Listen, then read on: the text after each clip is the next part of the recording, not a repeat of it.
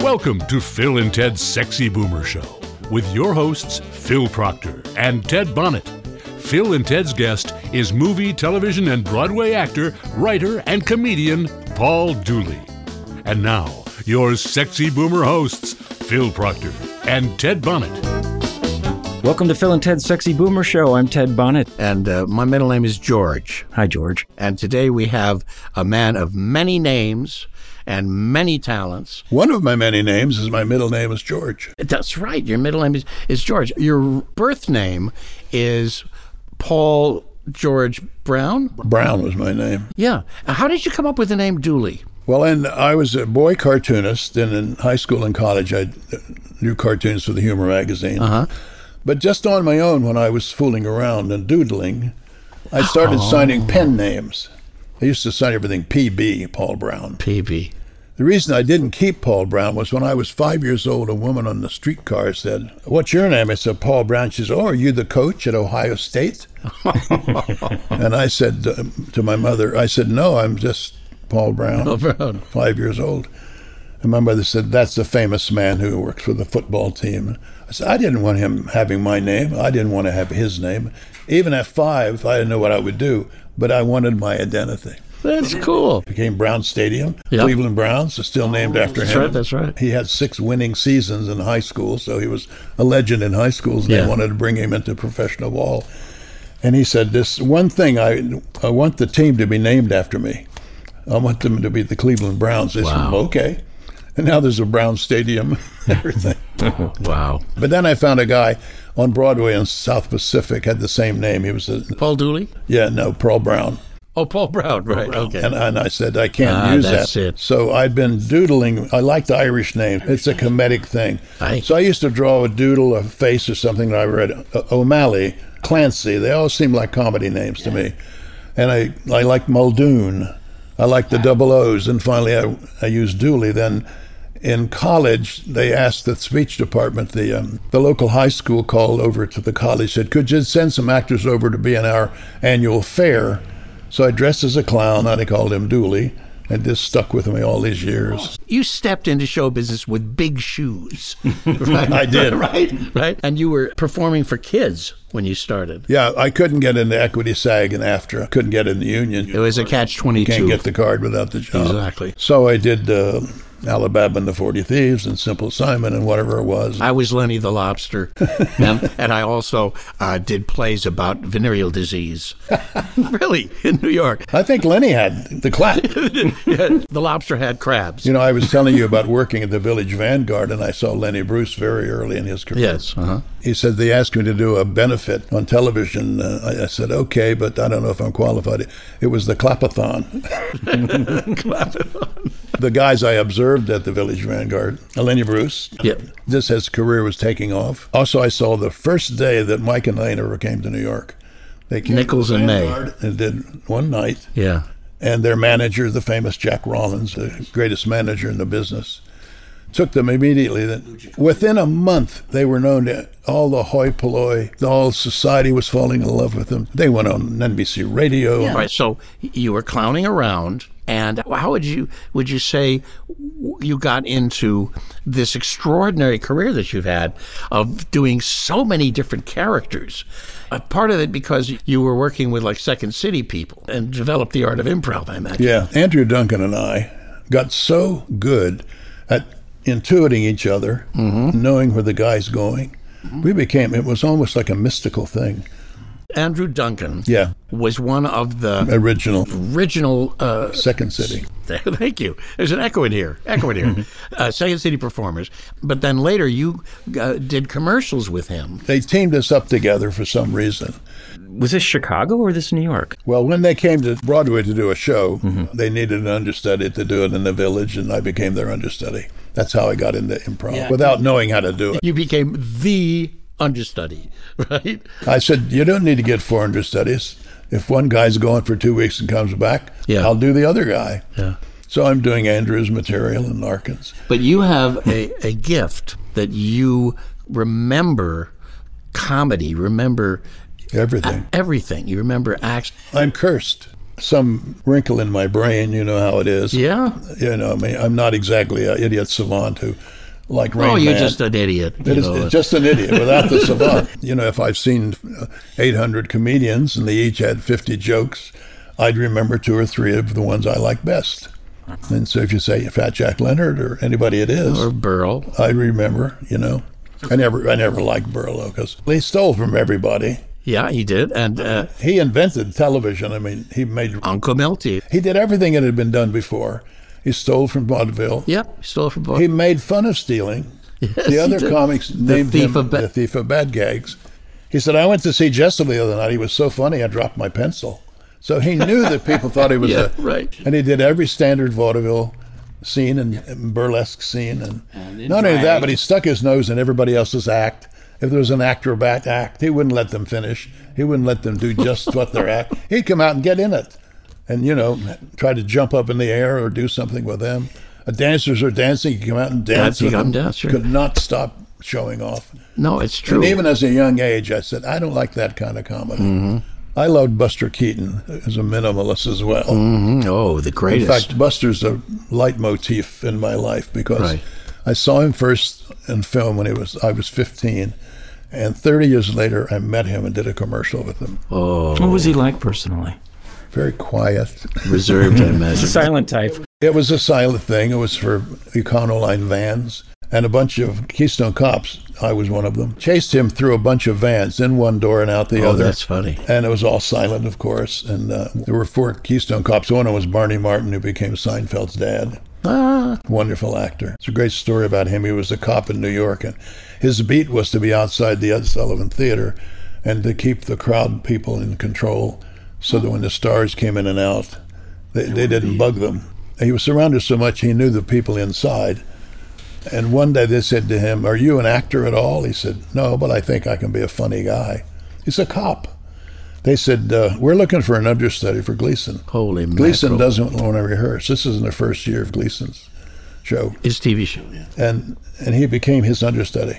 Wow. And he would rehearse with the wife. Audrey Meadows. Audrey Meadows. He did it for a long time, and he got into show business. That's how he got into show business. Yeah. So he was a stand-in, really, for Gleason, because Gleason didn't want to do the rehearsals for the camera blocking and all that kind of stuff. Well, Gleason is supposed to be able to read a script and know it. And know it. And know it well enough to get through it, but you can see when he's just stretching. For example, she'd said, "Do you think you're going to that convention in New York?" "Am I going to that convention?" You're asking me if I'm going to New York. She wants to know if I'm going to New York, the convention in New York.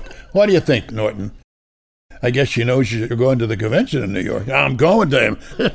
He just found jokes and laughs. And Yeah. underneath his great comedy, is a secret to it, is he was a great actor. Yes, he was. And anybody who's ever seen the Hustler, where he played Minnesota Oh, Fats, yes. Wonderful. comes in, takes control of the room without speaking, takes off his gloves and his coat, and he's a king. Yep. And he does it all with mime. He's a great actor. Now, did you study acting in school? I did, but it was a little limited. I was in the state of West Virginia. Mm-hmm. The only other person that ever went there that anybody knows is Don Knotts. Oh, wow. And I was well, a- that's good company. I was a freshman, he was a senior, so I knew Don. He had done the first 3 years of college, then got drafted, but luckily put into special services because as a 15-year-old, he had an act with a ventriloquist doll. Oh. And he was already a little comedian. And in college, he did comedy. And so he got to entertain the troops for Wonderful. 2 years, and that's a great gig. He never carried a gun, never dug a foxhole. Yep. But he also improved his chops. By the time he came back to college, where I met him, he was a professional, skilled, perfect professional comedian. Had an act of all kinds, you know. Had so much fun with him. Don had a very high voice, and he was married at that time to one of his wives. Her name was Kay. When I called there, if he answered the phone, he said, "Hello." I said, "Is Don there?" She said, "This is Don." But I said it every time I called. He taught me my first magic trick, which is the French drop. A lot of actors, and especially comedians, tried magic when Yep, they were I did adolescents. too. Yeah. I developed a clown act after I was in children's theater for $5 a performance. Well, I figured out that the lady who ran this little company, oddly called the Rockefeller Players, she was one of the cheap relatives. So anyway, I found that she charged $100 to the school for an hour and a half, a show. I decided I could make a show, and I would sell it to them for $45 for 45 minutes. Mm-hmm. But I couldn't stretch a clown act. I used juggling and magic, but I couldn't stretch it out that long. Do you juggle also? Yeah. I taught myself to juggle. I lived on a gravel road, but as the gravel road is traveled a lot of the gravel is thrown to one side. Yes. And are all over here. And sometimes they're not just small pieces of gravel, they're sort of rock size. I found some that had the same weight, and after dropping them 1,000 times, usually you have to keep chasing them because you throw it in front of you too far. That's right. I learned 3-ball juggling, but something interesting happened when I did the movie Popeye. And you played Wimpy. Yes, I did. In that. A lot of the people in the cast had been clowns. There were clowns from Italy playing small parts. Uh-huh. There were a lot of circus performers.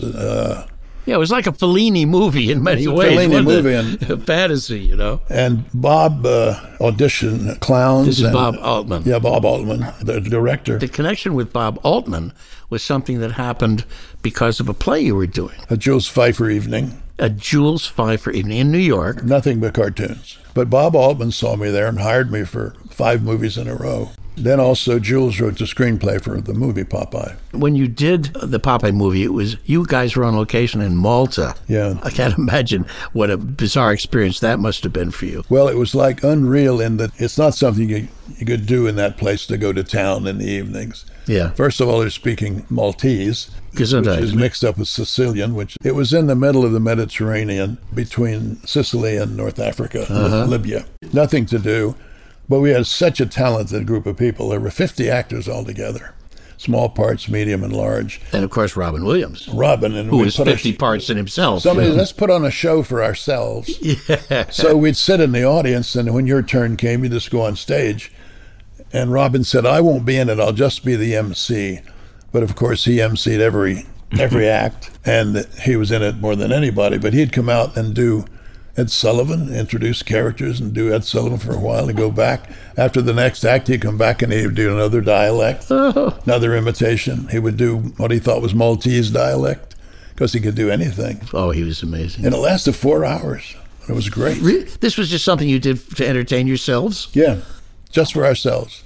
I did stuff for my old act. I recreated Smith and Dale's Dr. Cronkite with Libertini. Oh. Something I knew very well. And Shelley Duvall could sing a song and play a guitar. Bill Irwin was there. That's right. He did clown routines. Yeah. Wow. It was a very special place to be. We lived in a small village called Malia on the outskirts. We never felt we were in Malta or Malia because we were 12 hours a day shooting and then watching dailies. On that crazy And we thought we lived and breathed in Sweet Haven. Sweet Haven, that's right. Yeah. How long were you there? 6 months. Oh, wow. That's amazing. That's a long time. That's a long shoot. The interesting thing is that we would get all dressed up in our costumes and go to a little island off of Malta called Gogo. The island of Gogo? Gogo, a little island off of Malta. A caretaker had a cabin there. There's nothing else there. But that's where we would the boats were anchored and we'd get all dressed up with the big feet and the mustache and the fat suit and eyebrows, and they shaved my eyebrows and gave me a mustache. And then the next 2 days it would rain and we couldn't work. But you always went out there to see how the weather would be. We wasted a lot of time for bad weather, but Tread is playing that to Paramount. Yeah, of course. They say he's just back there smoking pot with all of his actors, you know. But that part was true. Right. It was. Good. One of the things I heard about Altman was that he mic'd each of you actors individually. That's right. So that he could actually mix while... He had a great control. While you were shooting, right? Everybody would wear a mic, and he could record them separately on a track. And then later he could mix them. Lower one and raise the other, or take them both out. Brilliant. Or keep one person and not the other. He had great control of the editing process with sound. He always had huge casts. There were 24 people in Nashville and 50 people in Wedding. Was there a lot of improvisation? Well, he's sort of known for improvisation, but being an improviser, I know that it really wasn't that much. It just people knew that they were free to change things. I was doing a scene in the Wedding in the dance room, and there was an orchestra playing. The girl was singing. And during it, we're all mic'd. Yeah. And I'm dancing with Dina Merrill, who was one of the characters, a rich lady. And I said, you want to run the lines? Because we were nowhere near a mic. And even though I had a mic, I just didn't think this was our coverage. Yeah. I just thought we're in the background. I saw cameras over there. Yeah. And she said, sure. So we're running the lines, just throwing them away as you will. Right. If you're running lines, you're not acting. You're just saying the words. Getting it going. Then later he said, okay, that's a wrap. Everyone moved to the cake room. The cake room. And I said to the AD, I said, you didn't get our conversation yet. He said, oh, no, we picked that up. Oh, Pete. I said there were no cameras near us. He said, no, this is a long lens. We had 3 cameras. At one point, we picked you up in a 2-shot. And we did your lines. We got it. So Dina and I said to each other, we weren't even acting. No. So when we watched the dailies the next day, it was pretty good acting because we weren't acting. Oh, we were just saying the thing, That's true. Yeah. When you became part of Altman's ensemble, what differentiated him from all the other directors you worked with? He was always regarded to be unique. Well, the script was a very loose thing. He sort of knew what scenes he wanted and what information was in it. And I remember Wedding, the first one I did with him, the first day we got there, he gave everybody a notebook. And the notebook had listed all the characters and their backstories. And one person would have one page, and the last page was a violin player who said she plays the violin. But they were little bios, and we all had a notebook, but there was no script yet. Wow. He just knew what he wanted to do. Other movies, there were scripts. In fact, I helped write a script with him once. When did you get into your writing? Because I know your lovely wife, Winnie Holzman, is a writer, and you met her in improvisation first? And Yes, there was a little company of improv people. They were all friends of mine from the commercial world around. Where were you doing this? Out here in L.A.? No, it was in the Village. In the Village in New York. Years ago, this 25-year-old was there who was Winnie, and she's very funny and charming and later became this huge writer, great writer. Yep. So then, over 6 months we fell in love and got married. Oh, that's wonderful. Where did Winnie get the idea for Wicked? It's based on a book. It was based on a book, but how did she get the opportunity to do that? Well, she had done a musical in New York called Birds of Paradise.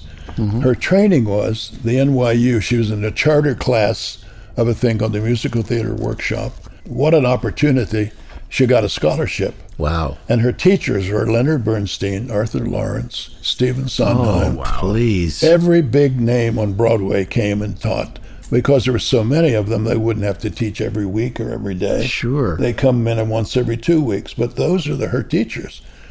Can you imagine having those people teach you about what you want to know? It seems like you spent so much of your career in New York. Were you bi-coastal? Were you going back and forth all the time, or did you sort of do New York? Getting a little personal if you ask him. Bi-coastal. I came out here to do a series over at Universal. It was the only series I ever had the lead in. I always play these guys who don't smile because my father never smiled. And I love Buster Keaton. That's right. It's all connected. Your father never smiled? Never laughed, never smiled. Never laughed? Never hardly talked to me. Wow. Yeah. Was he a miner? Or was it... No, he worked in a factory. But he's a remarkable man that I just learned to admire more after I was growing up. Yeah.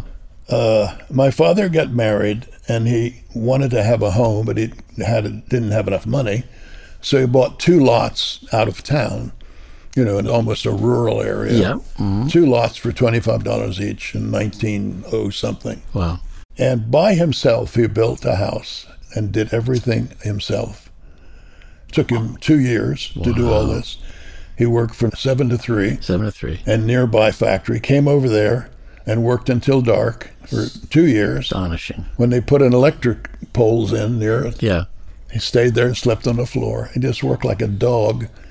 He was a genius, but no one knew that. I thought everyone's father built his own house. Sure.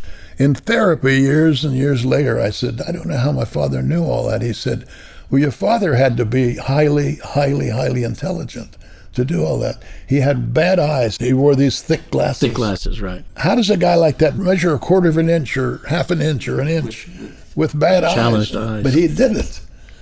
But all he cared about was work. He'd come home from work, put down his lunch pail, go to his workshop, called in for dinner, Wow. He hardly ever talked to anybody. He was just a curmudgeon in that way. Not a mean guy. I think he was afraid of people. His father left him and left the family. He was a young kid. I think he was afraid of being close, a fear of intimacy, even with his family. I never got a hug from him. Now, what did your mother make up for this? Was she a loving? She was loving, but she came from a family where her father was more like that. Mm-hmm. Men were just work guys. Yes. They didn't spend a lot of time talking to their kids, you know. Yeah, yeah. It's not manly after you're 2 or 3 years old to hug a boy. You know, those kind of cultures. Yep, absolutely. The only way you can bond is to take them fishing or hunting. Yeah. Well, I never even got, Was there no laughter in the house? no. So where did it come from for you? I don't know. In fact, I'm not a big laugher. I just enjoy comedy, you know. A lot of times, you know this, comedians are the most sincere, straightest people in the world. I know. And if there's a group of them and one of them says something funny, they don't laugh. They say, that's funny. But they don't laugh because they're too close to it. It's interesting that you said all that because watching you perform, you're very deadpan. You're always very serious. I am. Which makes it really funny because you right. feel a little dangerous watching you. It's in my DNA from my father. I guess it is. Yeah. And I had uncles and I had neighbors, and they were all kind of stoic types. And a lot of men who are macho who think about just work and being masculine. Yeah, laughing is even Yeah, laughing is a little bit feminine. silly. So this is reverse conditioning for you? A lot of parts I've gotten are my father. That's right. And if they're not my father, I make them my father. Yeah, how many fathers have you played? About 25. 25. This book I wrote is called Movie Dad. When? It's coming out in October. The hook of the book, while I was becoming the most well-known dad in movies, asked for all the time, my crazy ex-wife kidnapped my children. Oh. And took them away, and they were gone for 10 years. 3 children that you had with her. They've gone for 10 years, did you say? 10 years before they came back. Wow. One of them was 18 years old, came back. Had you not seen them? I didn't see him for 10 years. Imagine that. No. And look at the irony of this. Here's everybody's dad who can't talk to his kid. And a reviewer of Seen Candle said, Dooley turns in another great performance as the father. He's the perfect father. I don't know if there are any little Dooleys out there, but if there are, they have a great dad. Oh. And they're all gone.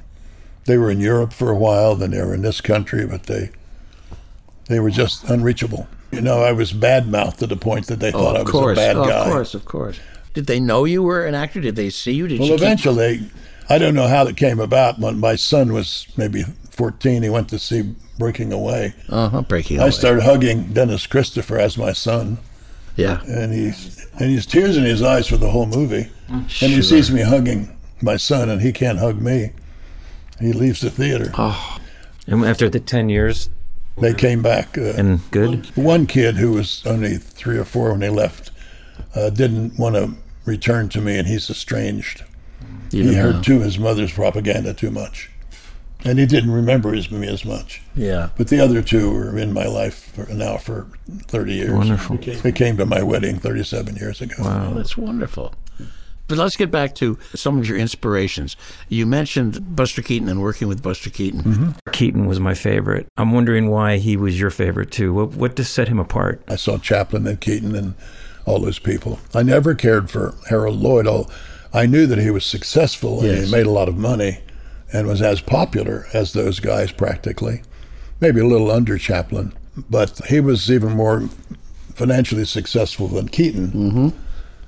But I could admire Chaplin from afar, but I could not imagine sitting down and having a beer with him. Yeah. He didn't seem like an average guy. He might have played a tramp, but he was the smartest tramp you've ever met. Mm-hmm. And there's a certain superiority in his tramp. Like he was never the underdog, really. He might have dressed like a bum, but he was smarter than the audience, smarter than the other actors. Mm-hmm. This Keaton seemed to be every man. Yes. He seemed like this is a guy you could sit down with and have a also beer. like a comic victim in a way, too. Yes, life happened to him. Yeah, and the funny thing is, once in a while, especially in his early days, if somebody challenged the Chaplin's tramp, he would quickly take his coat off and throw it on the ground and do this. Right. And start sparring. Start sparring. You know, That's right. on a dime. Yeah, that's true. If anybody ever threatened Keaton in any way, he ran. He's a pacifist. Right. He never got into fights. He would never attack anybody. Even guys who were chasing him. He'd take the fall. He'd take the fall, literally. I only learned later that he was a better filmmaker than Chaplin. He created things in movies that are still going on. Yeah.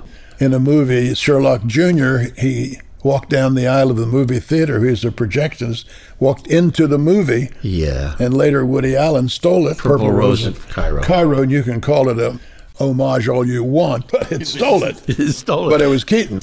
And he did things where you opened a car door and Buster got out, then another Buster got out, and another. He was doing things Chaplin never did with film and cinema. I have a secondhand Keaton story that I want to tell you, and if you've heard it before, don't stop me.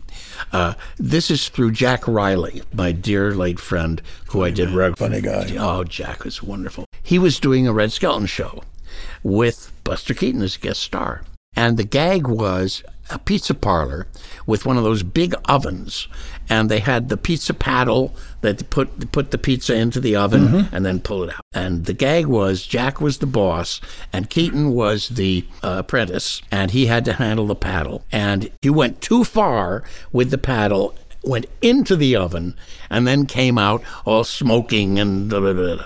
In the rehearsal for this, they hadn't finished the set completely, but they had the frame and most of the oven built. In the rehearsal, he did the gag, and then they said, okay, on to the next setup. And Jack noticed as they were walking back to the dressing room that his knees were bleeding through his pants.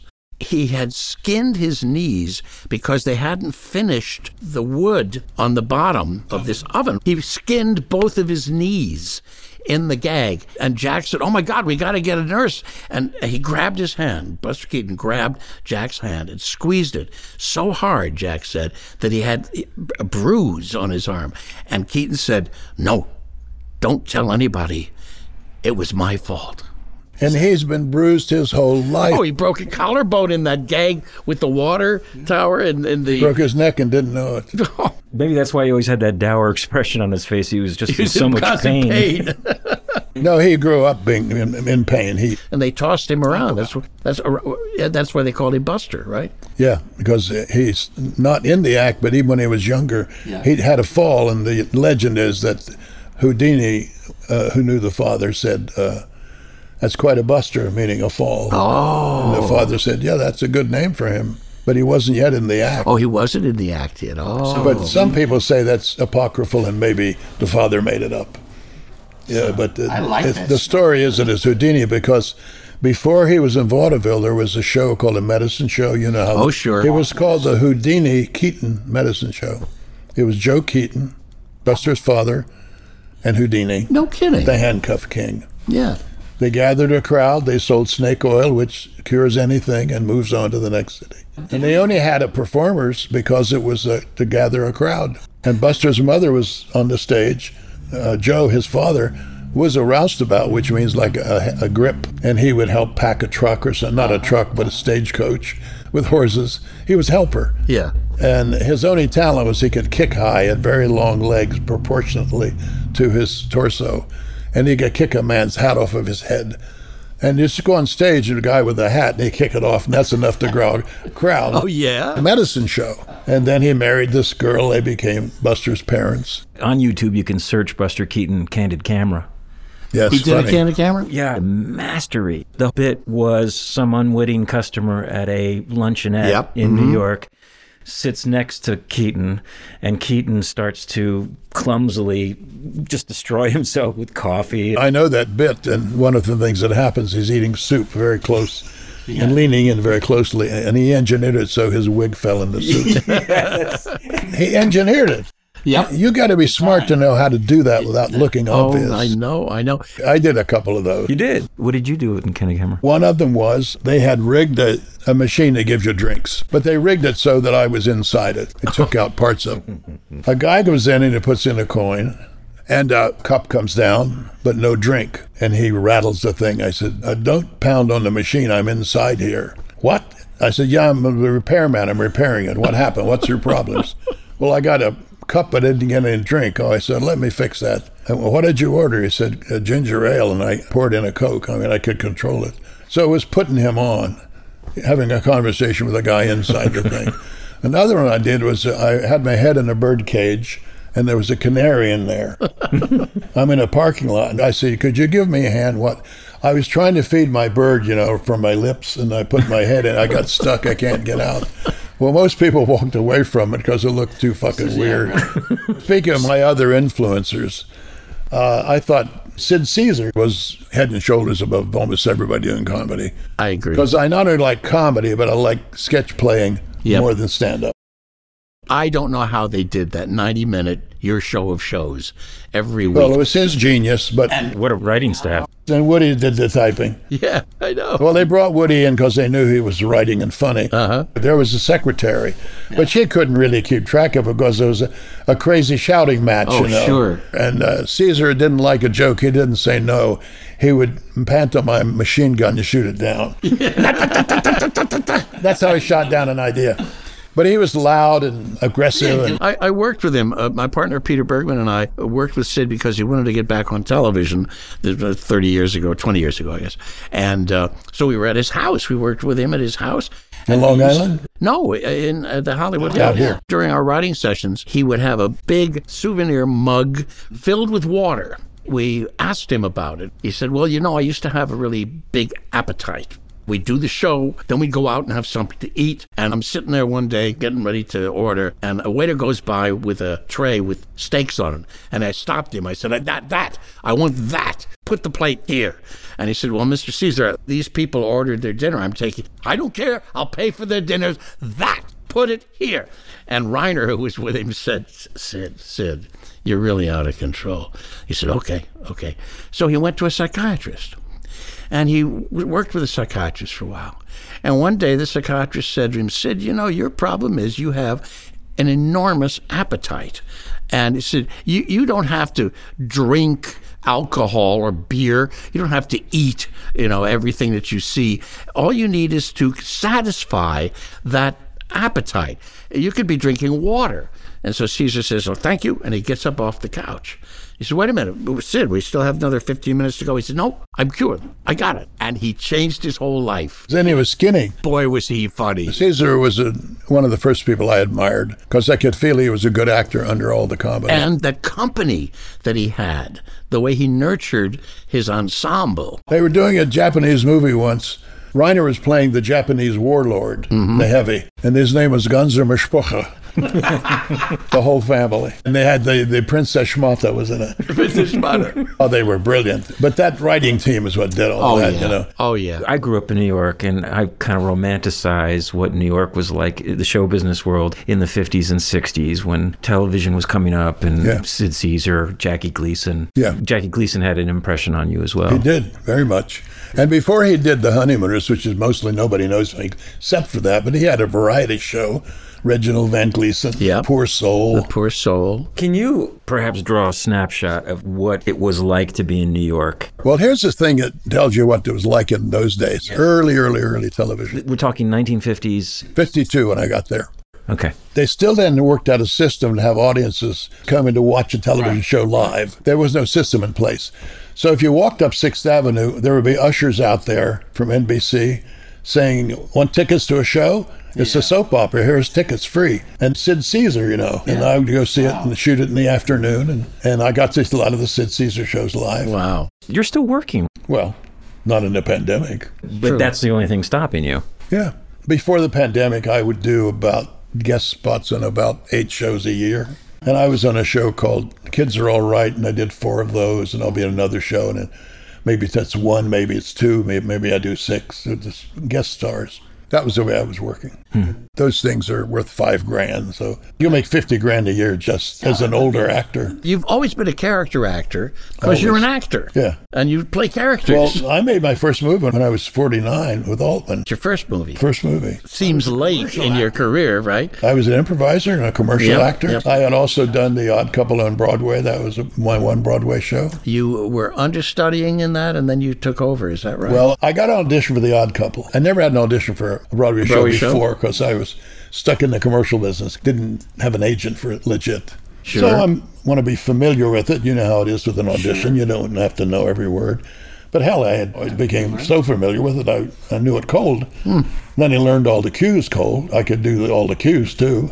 I didn't need the script, but of course, as an actor, you go on and you hold it, right? Because if you're nervous and you miss one line, you screw it up. It's right there, yeah. I knew it cold. I knew I didn't have to have a script, but I needed to hold it so it It looks right. It's professional. You don't look like you're bragging. So I go on stage, and it's for the Art Carney role. Mike Nichols is there with his entourage and the producers, and there are a couple of chuckles because I have good timing and all that. But then at a certain point, Oscar does a line to Felix, which is angering him, picking on him, right? So I took the opportunity to throw my script in the air. Well, anything valuable torn it in half or thrown away is funny, so I got to laugh by throwing my papers in the air.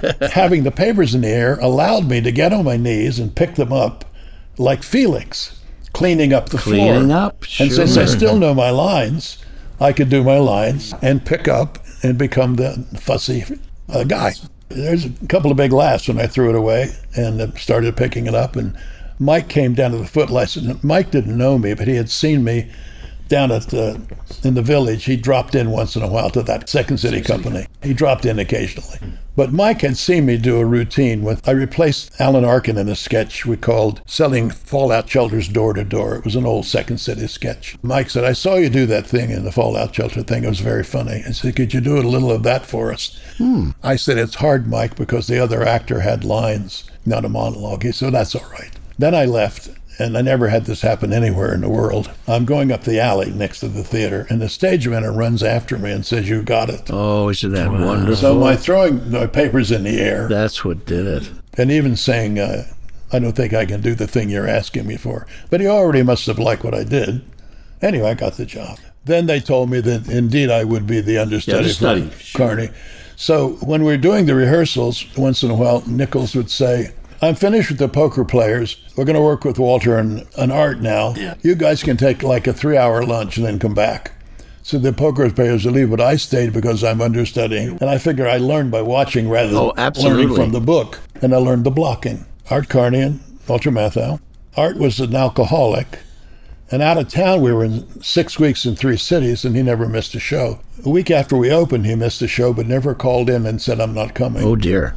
So I got into his outfit, and I did the part, but I was word perfect. I got all the laughs. Boy, that must have been fun. Oh, you kidding? A laugh a minute. Except that Walter Matthau was not easy to get along with.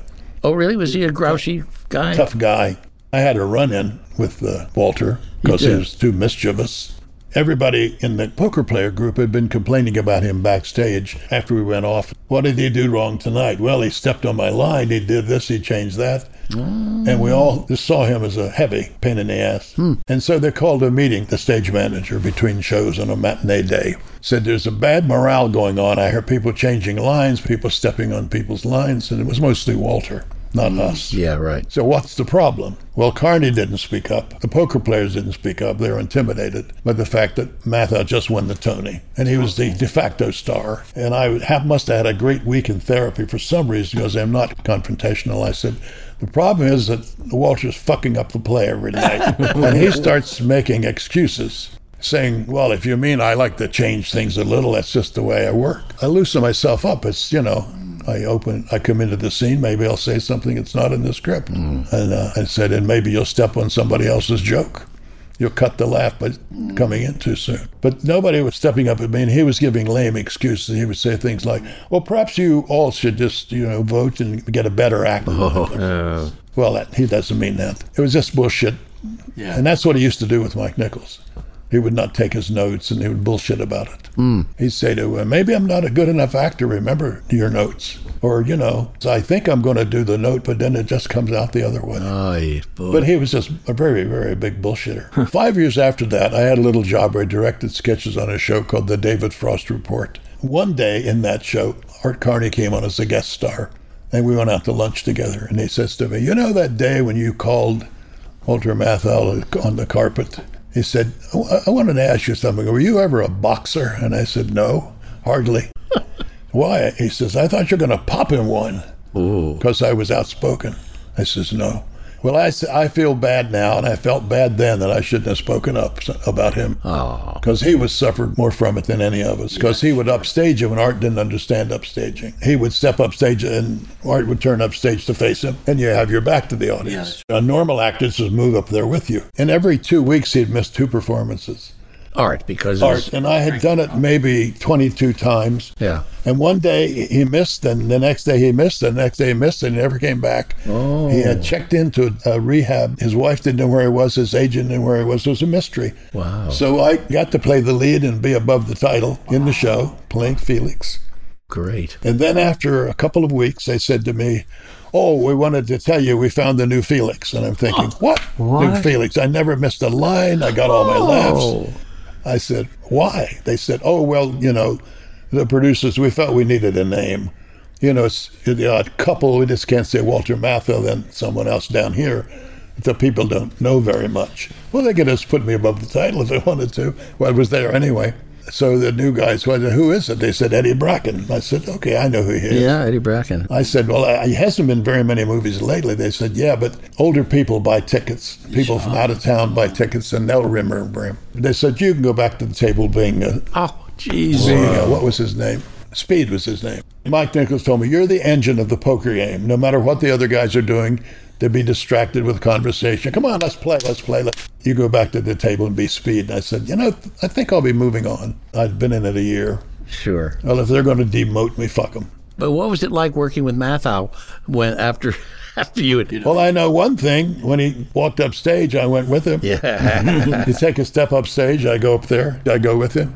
We'd end up at the back wall. Yeah, right. But he knew I could hold my own. There was a begrudging respect for you, and then a little bit, yeah. Even though I had called him out. Curious about Art Carney, working off of somebody like as strong as Jackie Gleason in that iconic role, and he held his own with Jackie. He was strong and everything, but Art was a very shy person.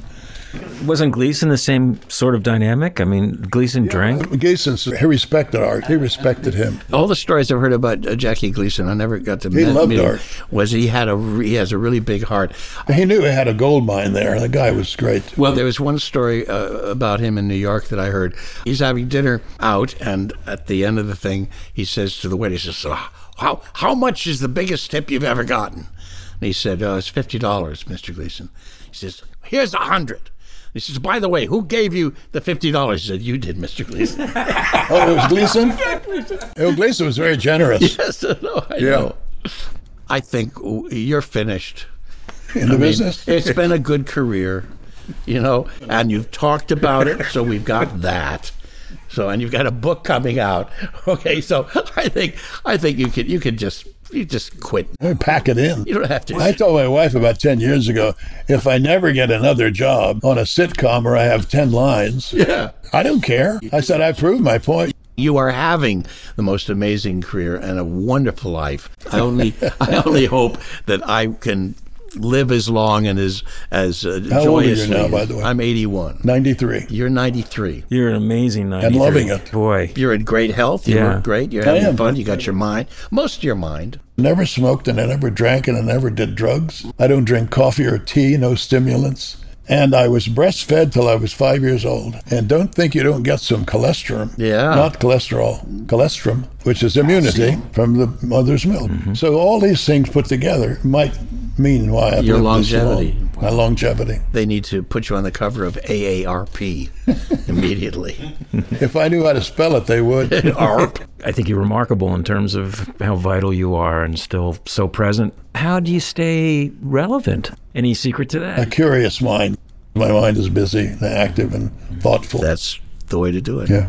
Plus, you have all those jokes memorized. You can amuse yourself constantly, I imagine.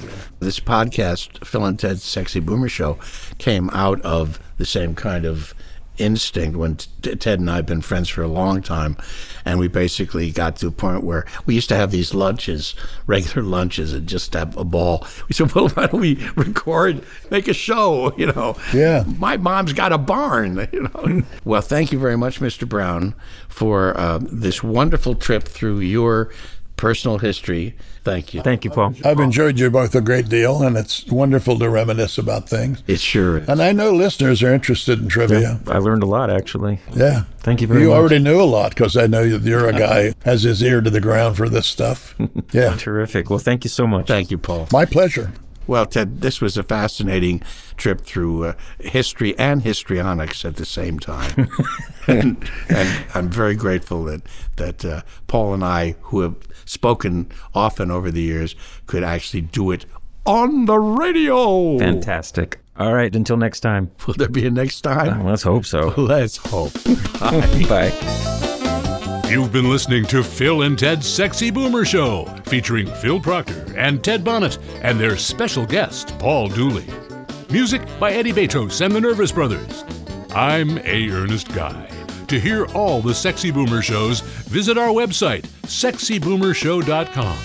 Be sure to subscribe to this podcast for free by clicking the subscribe button in your app or webpage and never miss an episode. Please tell your friends about Phil and Ted's Sexy Boomer Show. Produced by RadioPictures.com, the makers of fine podcasts for seasoned hipsters, man.